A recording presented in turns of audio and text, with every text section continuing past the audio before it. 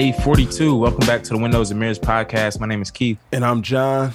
And this is a podcast where we're trying to show you that the Bible is more like a window than it is a mirror. We come to it to see through it and to see God, not to it to primarily look at it and see ourselves.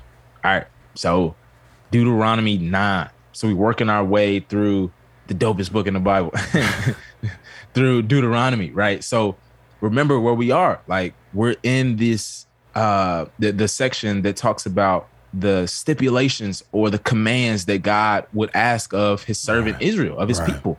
Yeah. And Moses is still in this section that is expanding the first commandment. Remember how important the first commandment is, that he would spend 6 chapters going in on have no other gods besides me, right? And so what here he's going to talk about specifically is like, don't get big-headed and don't be self-righteous, bro. He's like, yo, at the end of the day, y'all are going to get this victory because I'm going to get it for you. Right. My victory, God is saying, is your victory, right? Yeah. He's like, for real, bro. Like, they really out of y'all weight class. Right. It's really like Mike Tyson fighting a featherweight, right?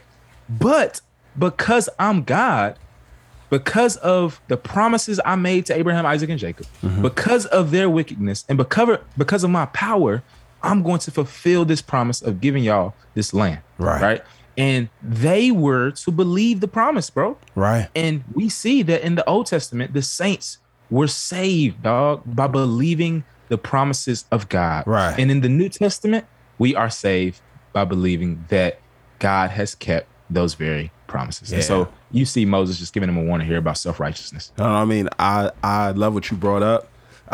One of the things that I love is watching like sports and championship games when teams win the title, and it be the person that does all the work that's the last one to hold the trophy. It's the 12th man on the edge of the bench that runs up, grabs the trophy, shows it, kiss it, like, yeah, we did this. And it's like, yeah, technically you were a part of the we, but this ain't like, this victory is not meant to catapult you into the spotlight. It's meant to catapult God into the spotlight, right? And that's what God's trying to bring it. He's the star of the show. He's the one that's bringing about this work. And because God's faithful, once again, God is going to continue to call his people to deeper and deeper faithfulness.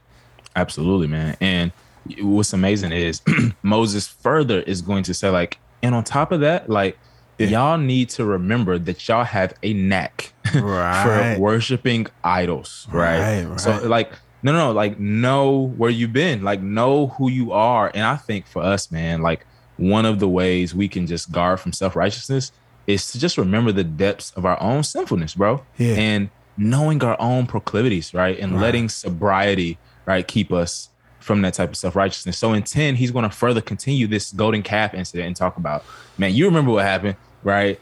And he's going to just go in. And in 10, he talks about how, you know, I had to break the command. I had to break the actual stone tablets because it symbolized y'all breaking the commands, right? But God was like, no. I interceded for y'all. And God was like, no, rewrite them, right? Because I'm going to renew this covenant. I'm going to be faithful to my people, even in the midst of their unfaithfulness. Right. And he goes to 10, 12, and he's like, and now Israel, what does the Lord your God ask of you? Right. Except to fear him, right? By walking in his ways, love him, worship him with all your heart and all your soul. And then look what he says after that, bro. He says, keep the Lord's commands and statutes I am giving you today for your own good. Right. And one of the things, dog, I think we miss is that we don't just obey God for God. We obey God for us. Right. Yeah. His commandments are not just are to please him ultimately, but they're also for our own good. Yeah. Right. God wants us to flourish, man. Yeah. And that's the beauty of, I think, Christianity. Yeah. God's instructions are always incentivized, right? Like, it's not just, do it, grit your teeth and bear it. It's, remember, this is a God that is concerned for human flourishing. So his instructions are for our good. His restrictions aren't to take anything from us. His restrictions are to keep us from the things that would take things from us, right? Things that would rob and steal our joy, our peace of mind, our relationship with people, God is restricting those bad things. And to the extent that we see God as a deliverer, a provider, a father, or somebody that cares, we interpret his instructions through those lenses. But whenever we start to interpret the instructions of God as something bad, it's an indicator that we're looking at him through the wrong lenses. Right. Amen. Yeah. That our windows are a little dirty and we just need to clean it off so that we can get a clear picture of what God's like. Man, we are most tempted to sin when we believe that God would withhold something good from us. Right. Yeah. And that is the case, man. And you see over and over in 10 and 11, what Moses is going to say, he's going to bring up the heart. Yeah. Right. He's going to bring up the heart.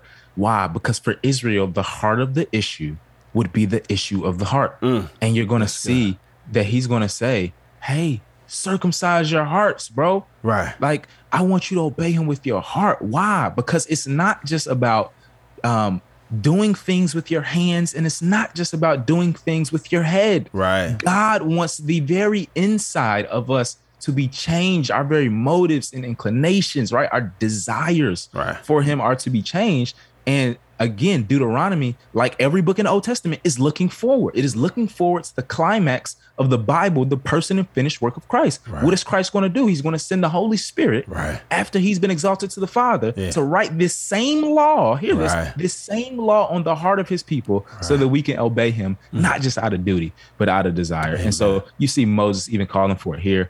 In chapter 12, he's going to move on. And so 12 is going to expand the second commandment where he says, don't make any graven images. And so in 12, one of the things people will say is that one of the main themes of Deuteronomy is the singularity of worship, meaning that God wants to be worshiped at the very specific place that he said his name would dwell. Deuteronomy 12:5. And it's going to be the sanctuary and then eventually the temple. Right. And what Israel is going to do, they're going to build all these high places and worship where the Canaanites worship and all that kind of stuff. And God is like, no, I've prescribed a way for you to come to me. Right. We've seen it in Leviticus, right? We've seen it before in the biblical narrative. And God is going to say, no, like idols is not that way. Right. And so I think we have to remember in our own age when we want to say, nah, I got a relationship with God, but I'm good on church and I'm good on Christianity, like, but I can do God. And he's like, no. Like, I've prescribed a way for this to go. And God wants Israel to remember the same thing here. Yep. And again, it's not rooted in God being a referee that has arbitrary rules to a game that he wants you to keep that you don't understand. It is a God that loves and cares for us, that is committed to human flourishing. And he knows something about the way things work that we don't. And he's saying, all right, look, no, trust me in this. It's going to take faith. Trust me in this. Test me in this.